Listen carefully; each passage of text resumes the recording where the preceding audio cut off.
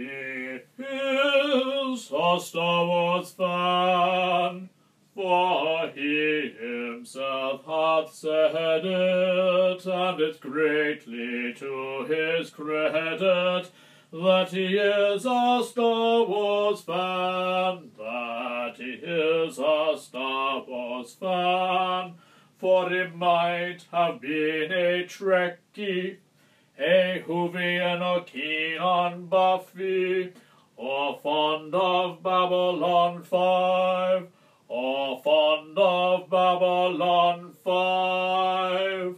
But in spite of all temptations to belong to other fandoms, he remains a Star Wars fan. He remains a Star Wars fan.